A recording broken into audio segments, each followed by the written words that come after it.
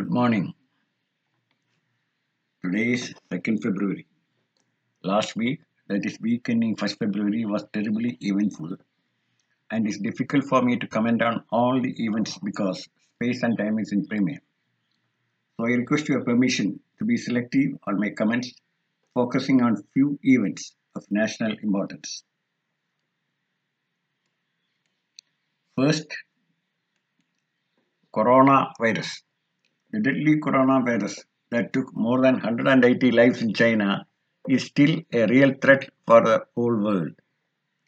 Efforts for bringing back Indians from Wuhan and the setting up of testing and repair treatment facilities by the central and the state governments on a war footing really deserve praise from all quarters.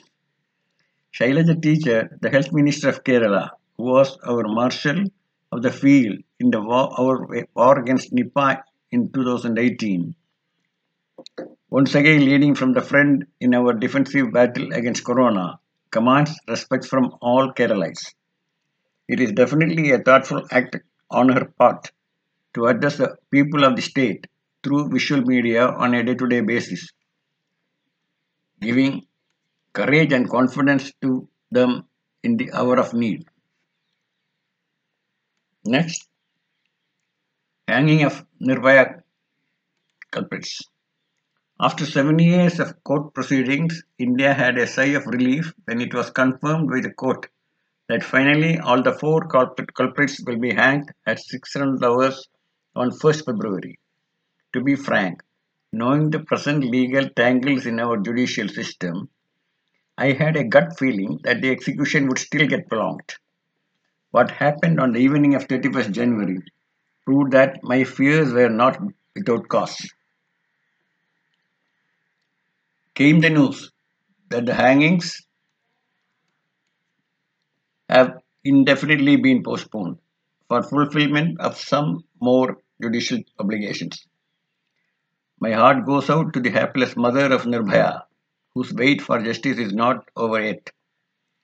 A member of the common civilized society should not be grudged if he says, I quote, let us sincerely hope that the final act of justice will come through without much delay, so that the record of hanging Dhananjay Chatterjee of Kolkata after 14 long years of conviction is not broken.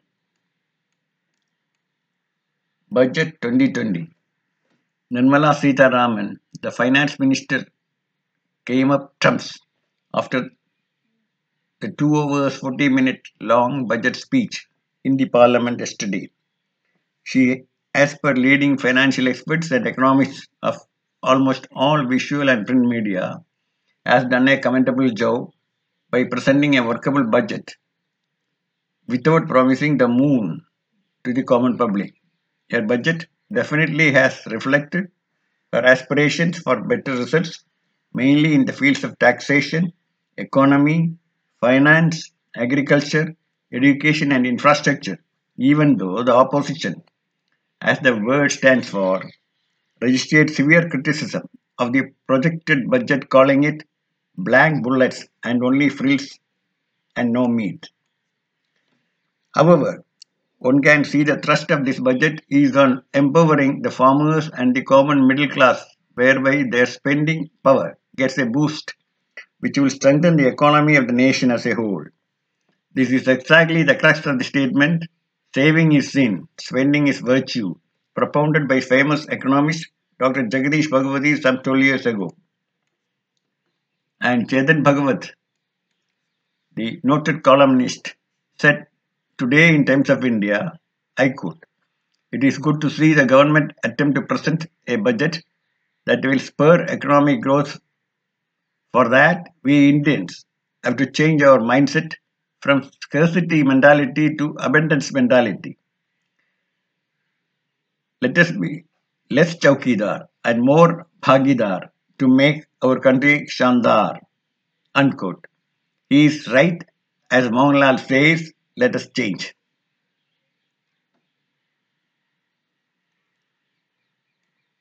Jamia and Shaheen Bagh firings.